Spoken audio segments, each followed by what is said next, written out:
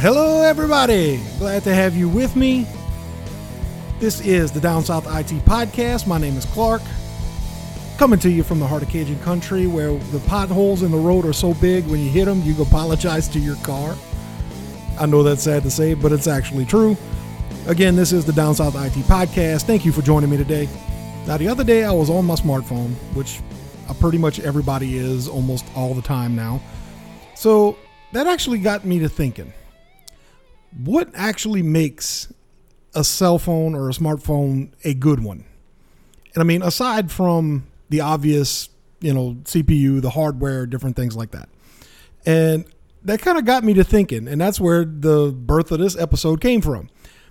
I just want to kind of give you some stuff that I was thinking about of what would make a cell phone actually good, even if the specs aren't that great, to, maybe bump it up into kind of that premium space that you might only think of as either an Apple or a Samsung or something like that. Because there are a lot of new players in the smartphone market right now, and they all don't play it by the same rules. So I kind of want to go through a couple of things in the news that relate to cell phones, and then we kind of get into the meat of it. And first thing I want to go through is an article I saw from Ars Technica, and Samsung is now the second leading cell phone manufacturer. They have been eclipsed by Xiaomi for the first time ever. And according to the latest poll, they now have a 17.1% market share of the global smartphone market. Samsung now is number 2 with 15.7%, and Apple with 14.3 pulls up number 3. So for right now, it seems that Xiaomi is in the lead and has been gaining. And mainly has been gaining because of the fight between Huawei and the U.S. government with all the bans and different things like that. Even with their 5G technology and different things like that the U.S. has banned. So Huawei has kind of been taking a hit lately. And apparently Xiaomi has now taken up that slack. So it's an interesting thing to see how, and we're going to see exactly how Samsung's going to react to it. So I know they don't exactly like being second after being first for I don't know how long now. So, at least every now and then Apple will kind of trade places with them, but it hasn't really been a steady thing. So Samsung has pretty much owned the smartphone market for the last few years. So to see how they react is going to be very, very interesting. I'm waiting to see exactly what they're going to do. If they're going to actually do price decreases, maybe, I don't know. But it is going to be something fun to watch going through, the next 6 months to a year to see exactly how they try to plan on overtaking Xiaomi. So this will be an interesting ride, and it's going to be fun to watch. Now, the next article that I found was actually from CNN. CNN Business, actually. And if you want to look at any of these articles or anything like that, I do have everything on the show prep page. You can go right to the website, downsouthitpodcast.com. Check that out. It's right under the embedded player. You can look at that, check out all of the links, everything like that on my show prep page. This is going to be, of course, episode 702. So you can check that out and go find that there, along with the archive, which is linked underneath the current season. You can check out any of the back episodes and look at all the show prep for all of those as well. So something fun to do if you want to go catch up, on the rest of it, along with all the playlists and everything like that of each season. You can go check all of that out on the website, downsouthitpodcast.com. So Google's been rumored to have wanting to do a Pixel 6 and a Pixel 6 Pro for a long time now. And they've been kind of drip with the leaks. And basically, instead of saying, oh, that's not true, this is not what's going on, Google did what they normally do and just said, yeah, this is it. So basically, every leak that you see on the Pixel 6 and Pixel 6 Pro has been correct. So I don't know if Google themselves leaked it or they okayed the leaks or whatever, but apparently they don't know how the leaking game works because they are really, really terrible at it. But that's beyond the the scope of this. But anyway, the reason why the Pixel 6 and the 6 Pro are going to be a little different as far as smartphones go, at least for the Pixel line, is because they're actually going to be doing their own CPUs. Google designed these CPUs in conjunction with Samsung and TSMC, of course, that's going to manufacture them. So they designed their own chip to go into these. So they're going to have their own SoC, their own system on a chip, and that's what's going to be powering the Pixel 6 and Pixel 6 Pro. That's going to be the big teller. Now, from what I've read, these are actually supposed to be up there with the Qualcomm Snapdragon 888s, which is the, very high-end chips. Performance should be up to that with 5G capable modems. So these things should be pretty top tier as far as performance goes. But the real reason that Google wanted to do these was because that they can use these not only as CPUs, but they can control everything, from the manufacturing side to make sure that the security is to their snuff.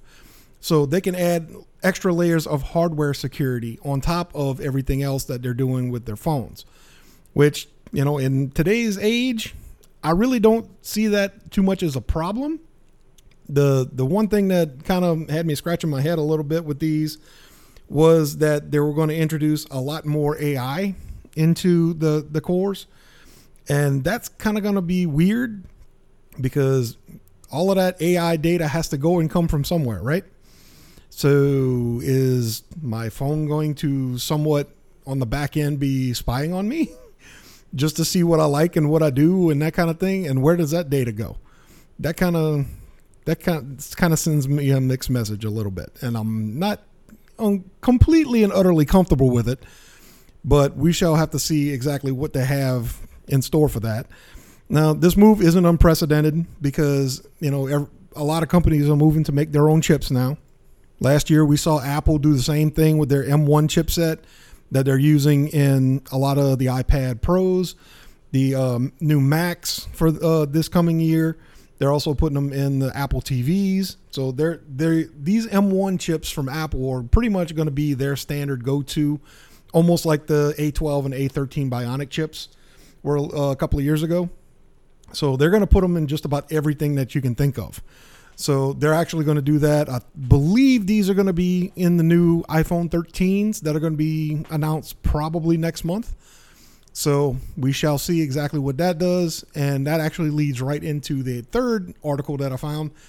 And this is some rumors on the iPhone 13. This is from 9to5Mac. And basically what they're going to do is a couple of things. The design is going to be really similar to the iPhone 12 and the 12 Pro. So they're going to name them pretty much probably iPhone 13, 13 Pro, all of that kind of thing. They're not really going to stray too far from that. Apple usually doesn't stray too far from the norm whenever it comes to at least naming conventions and design. I mean, they know what works, so they stick with it. And really, as far as updates from the 12 to the 13, really the only thing that you're going to notice is there's going to be a 120 hertz screen, still going to be an OLED. The only other difference is going to be basically with the camera system. They're going from a couple of the fixed focus cameras to autofocus cameras. So that'll be a little bit different, as far as the timing, as far as, focus goes. But hopefully it'll actually be a little bit better on camera quality, and picture quality. So that's basically kind of what they're going for with that. It's going to be an incremental upgrade, not really a kind of real step up from what was there before. So basically new CPU, new camera, and the 120 hertz screen. So, I mean, bringing it up to date is really not all that groundbreaking, but I know a lot of people are going to get it anyway.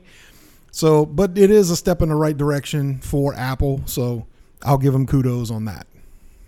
So now let's get into the meat and potatoes, as they say.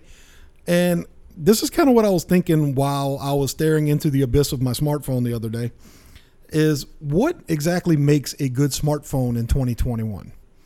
I mean, it's been a rough year, to say the least. A year and a half, actually 18 months. It's been kind of funky, no matter how you slice it.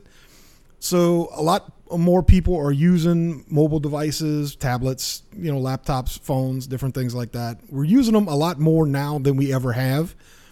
But what actually makes one good? And I asked that because it's completely and utterly subjective. What makes a phone good to me probably won't make it good to you. But it's still fun to talk about because it's just varying degrees of what you like and what you don't. So is it a camera? Is it the camera on the phone that entices you to get a new phone? Does it have to be a certain megapixel rating? Does it have to have a certain kind of phone, of camera on it? Are you a real shutterbug and you look at the apertures and ISO and different things like that? Is that something, because a lot of people use their cell phones for cameras. So it's not unheard of for somebody who does like photography to use their phone in such a way. What about screen size? Does screen size dictate on whether or not you like a phone better or worse? Do you like a bigger phone, or do you like something that you can hold in one hand and easily operate with one hand? Does the screen have to have a high refresh rate? Does it not? Do you rather an IPS panel? Do you rather an OLED with the deeper blacks and the brighter colors? These things, like I said, these things are completely subjective, but it's kind of along the lines of, what are you willing to balance? It's almost like balancing a plate on a wooden dowel. You kind of lean a little bit one way, you lean a little bit another way, just to see what you like better or not. Another question would be, how into the stats are you? Do you like looking at, CPU speed, RAM size, how much RAM you get, how much storage you get? I'm a stats guy. I'm a tech guy. I'm a geek and a mobile junkie, tech junkie at heart. So I am very much a statistics guy as far as stats on hardware goes. Now, does that completely and utterly influence my selection in a mobile device? No. But if everything else warranted being the same, do I rely on those stats to help me decide? Absolutely. Absolutely. So it's kind of, like I said, again, this is all subjective, but it's an interesting conversation that I like to have, and I kind of want to throw it out there to you just because it's something I thought of, and I was dumbfounded. I actually never thought about it before. The next thing is battery. Does the battery size actually matter to you? Because smartphones now, they don't have very big batteries, and everything is sealed now because a lot of smartphones are watertight. So you can't replace it. I remember whenever that started to become a thing, I was not livid, but I was very, very upset that I could not get a phone with a replaceable battery, because that was the thing. I was used to it. That was the technology at that point. We went through, if you had a bad battery, you can buy a replacement, and you basically almost had a new phone, especially if it wouldn't charge after a year or two. And now you can't do that unless you bring it somewhere, or you decide to take it upon yourself to open up the phone and change the battery, which not everybody is comfortable doing. I mean, I've done it before. It's not my favorite thing in the world to do, but I've done it, and it's not something that everybody does. So, would a bigger battery influence your buying decision? And the next couple are kind of together is like, do the material and the color kind of influence your decision? Most smartphone manufacturers want to make, something flashy and that catches your eye. So a lot of them use different coatings, different paint jobs, different textures, different things like that on the body of the phone, different colors, different materials, different feels for those materials. Does that actually make a difference whenever you go to buy one? Or, does that influence what you would think would be a good one? Now, I don't know. I'm going to kind of get into this in the next section, but the way that a phone feels in your hand, that influences me a lot more than seeing it on a website or, something like that. being able to hold it, being able to feel the weight of it and, touch it, play with it, different things like that.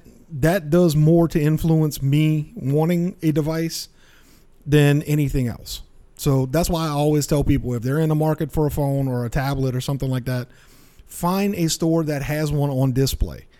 That way you can go touch it, hold it, pick it up, play with it, use the buttons, use the camera, see if it's something you like. You can't beat that in your hand experience. Speaking of something else that you can't get unless you actually holding it, the speakers. Does it have dual firing speakers? Does it have quad speakers like some of the iPads do now? That's something you don't know about until you actually put your hands on the thing.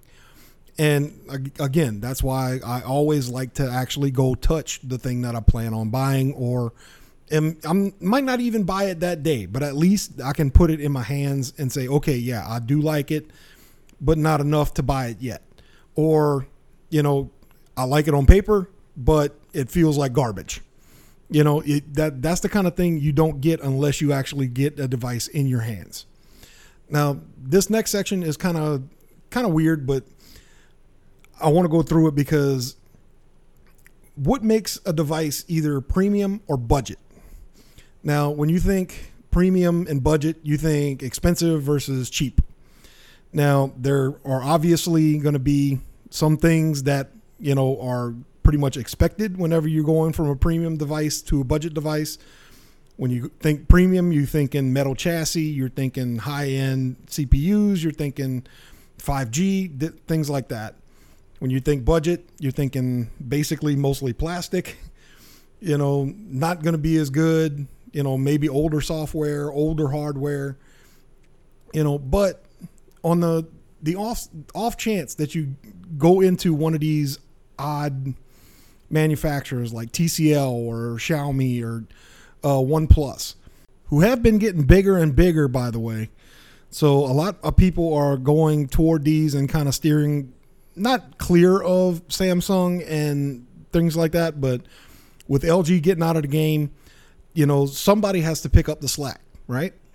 So TCL, Xiaomi, OnePlus, a lot of these smaller manufacturers are starting to pick up that slack that LG had, and it's starting to show. And I mean, I've seen people with OnePlus phones and things like that, and they like them. They really do. And the thing that I get a lot from them is, I didn't pay much for this phone, but it feels good. It works. So that's kind of where I was thinking with this premium versus budget thing. I know it's going to be a balance between features and performance, because the budget phones are not going to have all the same features and the same performance as your premium phones, your Galaxies, your high-end iPhones, different things like that. So you're doing a balancing act again. But aside from the hardware, how does the device feel? There are some plastic phones, like some of the OnePlus ones, that feel really premium because there's a good weight to it. Now, whether or not it's just because they put a big battery in it or not, it doesn't, that part is kind of irrelevant.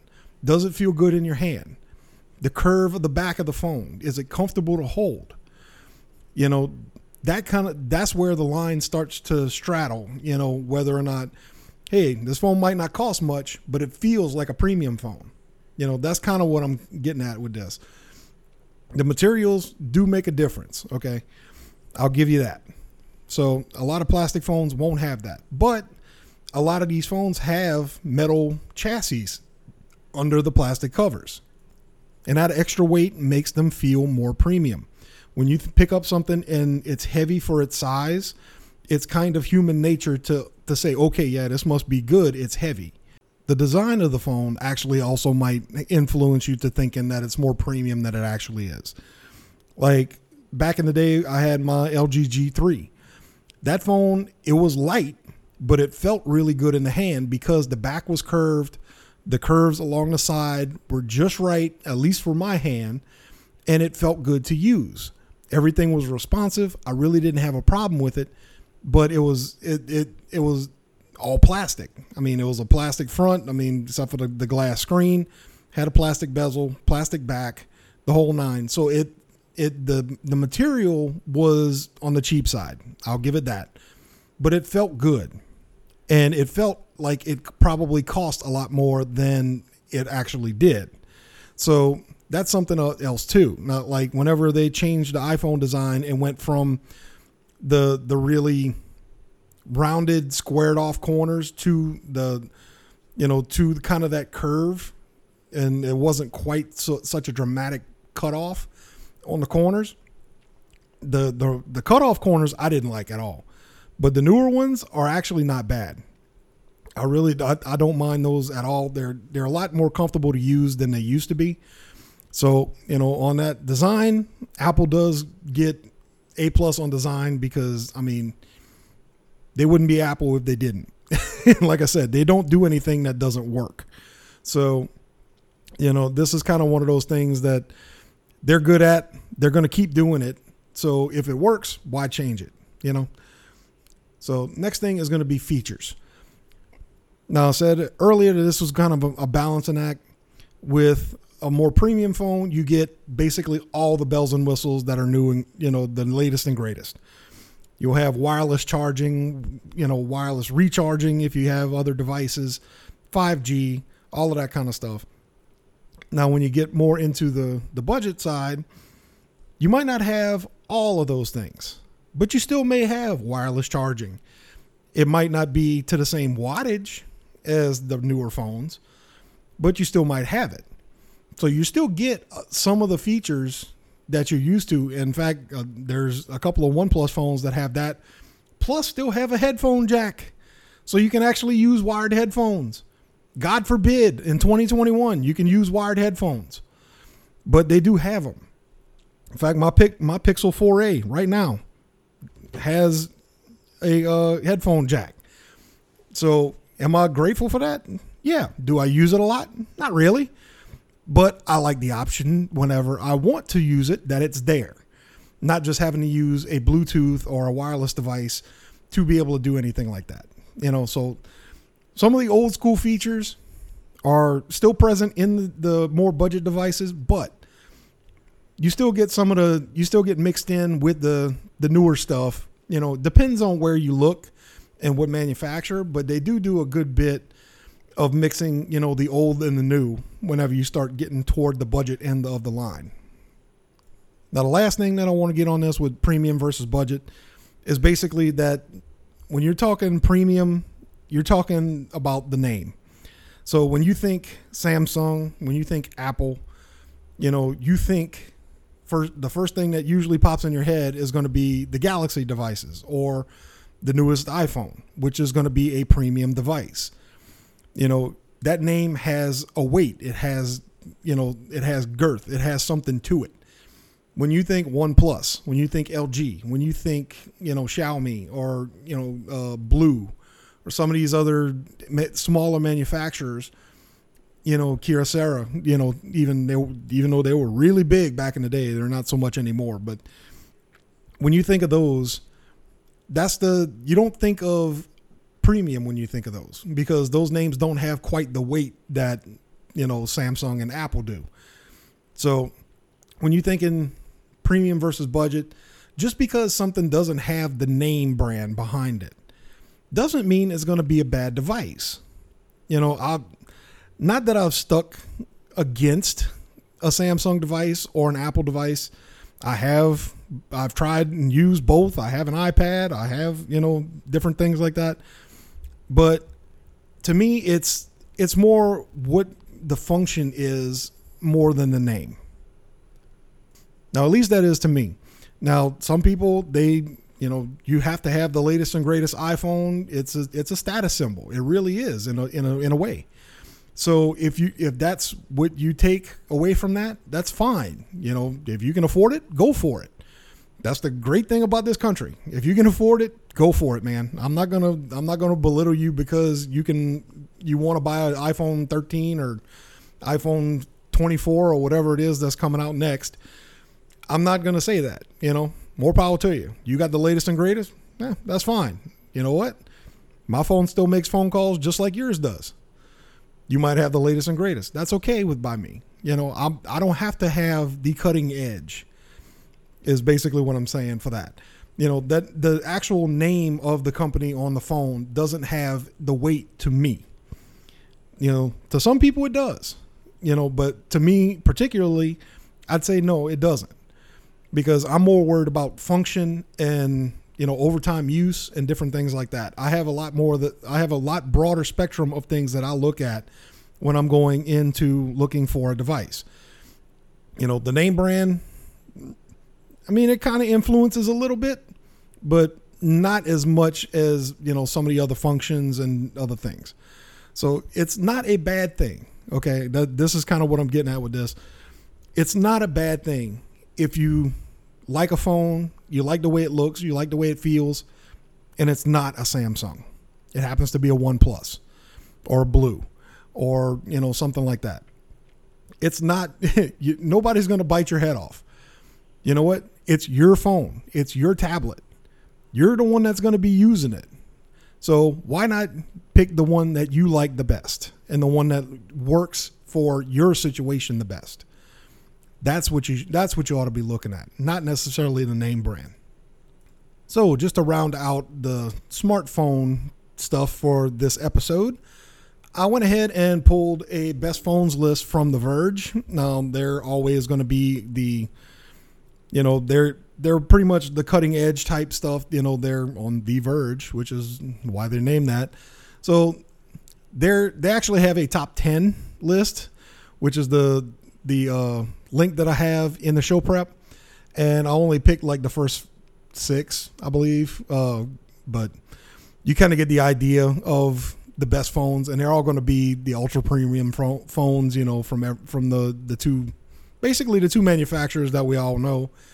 And they come up with the iPhone 12, Samsung Galaxy S21 Ultra, the Samsung Galaxy S21 or 21 Plus, then the iPhone 12 Pro Max, iPhone 12 Mini, and the Galaxy Note 20 Ultra. So those are going to be their top 6, basically, of the phones that you can get right now. And that is until, either the Pixel drops or the next iPhone drops next month. Then I'm sure they're going to update this and it'll be that iPhone, right? And the different variants.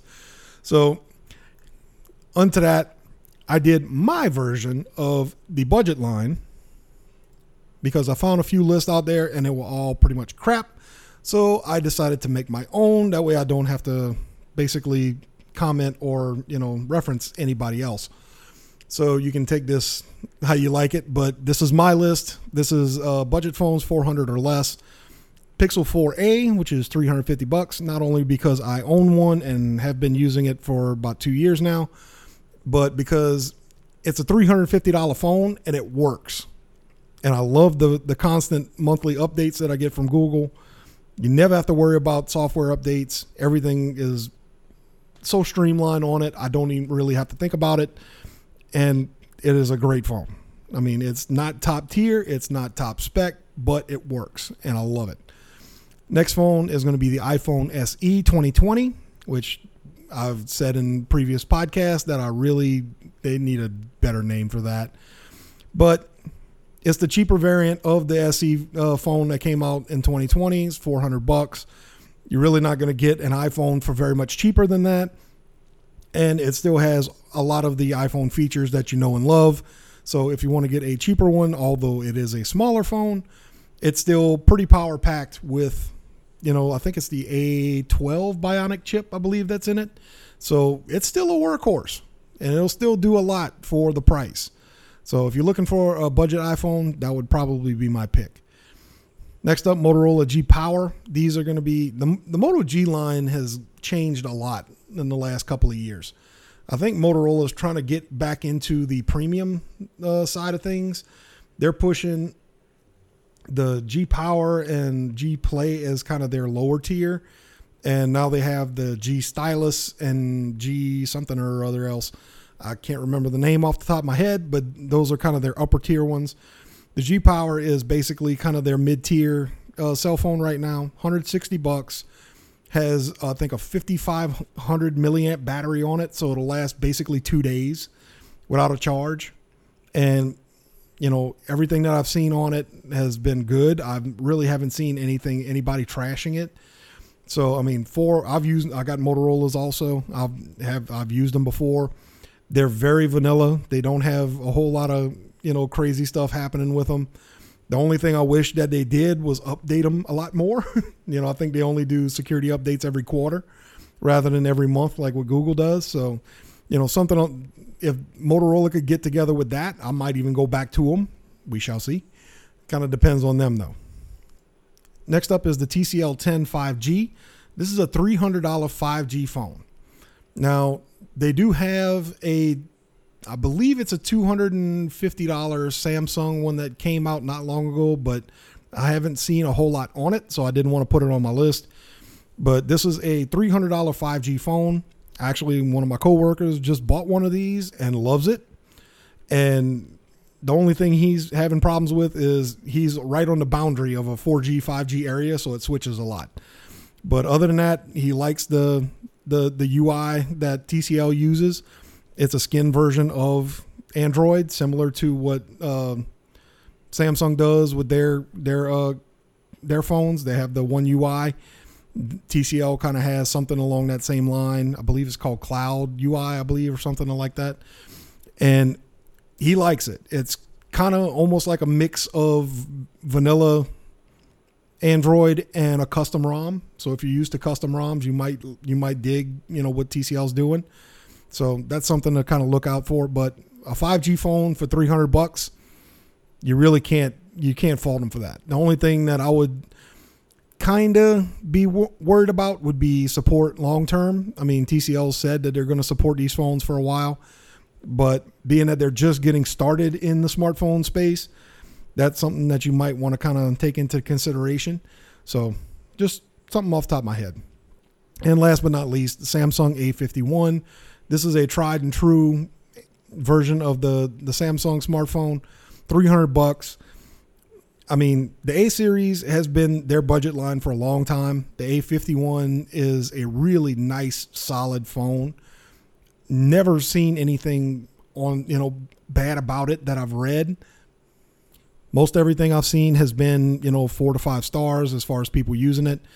It's a really simple, kind of just solid phone, good battery life, decent camera. I mean, for the price, you really can't go wrong if you want something Samsung. So if you're going with that, I'd say A51 would not be a bad choice at all. They do have the A52, the updated version, which I believe is 5G, and I think that one is $400. It's either $400 or $450. So it's right around, it's kind of in that price range. So it's a little bit out of the budget category, quote unquote. But for a Samsung's 5G phone, that still would not be too bad of an idea if you can afford it.